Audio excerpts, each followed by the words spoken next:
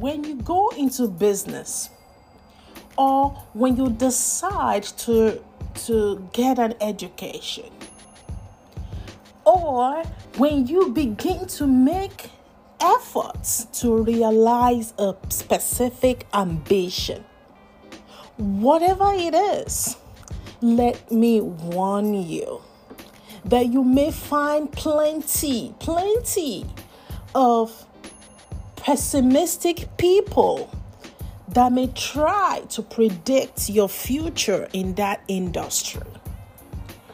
They may not see your true value.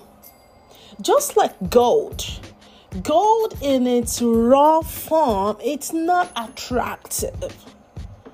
Gold in its raw form, it's so dull. But wait until that gold goes through refinement of fire. Then it comes out beautiful. It comes out powerful. The end result is what everybody wants. Now, in your season of raw gold, you may find people that will tell you that you never can build up a business without a lot of capital. They may tell you that you never can do this without outside help. They may tell you that remember the color of your skin. Remember your stature. Remember the amount of influence you have. They may try to remind you, remember the size of your pocket. Remember your name, your nationality. They may tell you that remember the terrific competition out there. There's no way you can make it, they may say. You may never be whatever you're dreaming of. I think this is just a too good to be true dream. They told Joseph that, who do you think you are? You're gonna lord over us? His brothers told him that. So it doesn't matter who it comes from. And don't be mad about it. Don't take it with bitterness, because they really cannot see your true value. That is why. What you should do then is that match it up. When those obstacles come, your response should be faith. Your response should be words of belief. If somebody say, I don't believe you can do that, your response should be, I believe I can do that. Even within yourself, don't let the words cripple you. Do not let those words stop you from taking action towards your goal.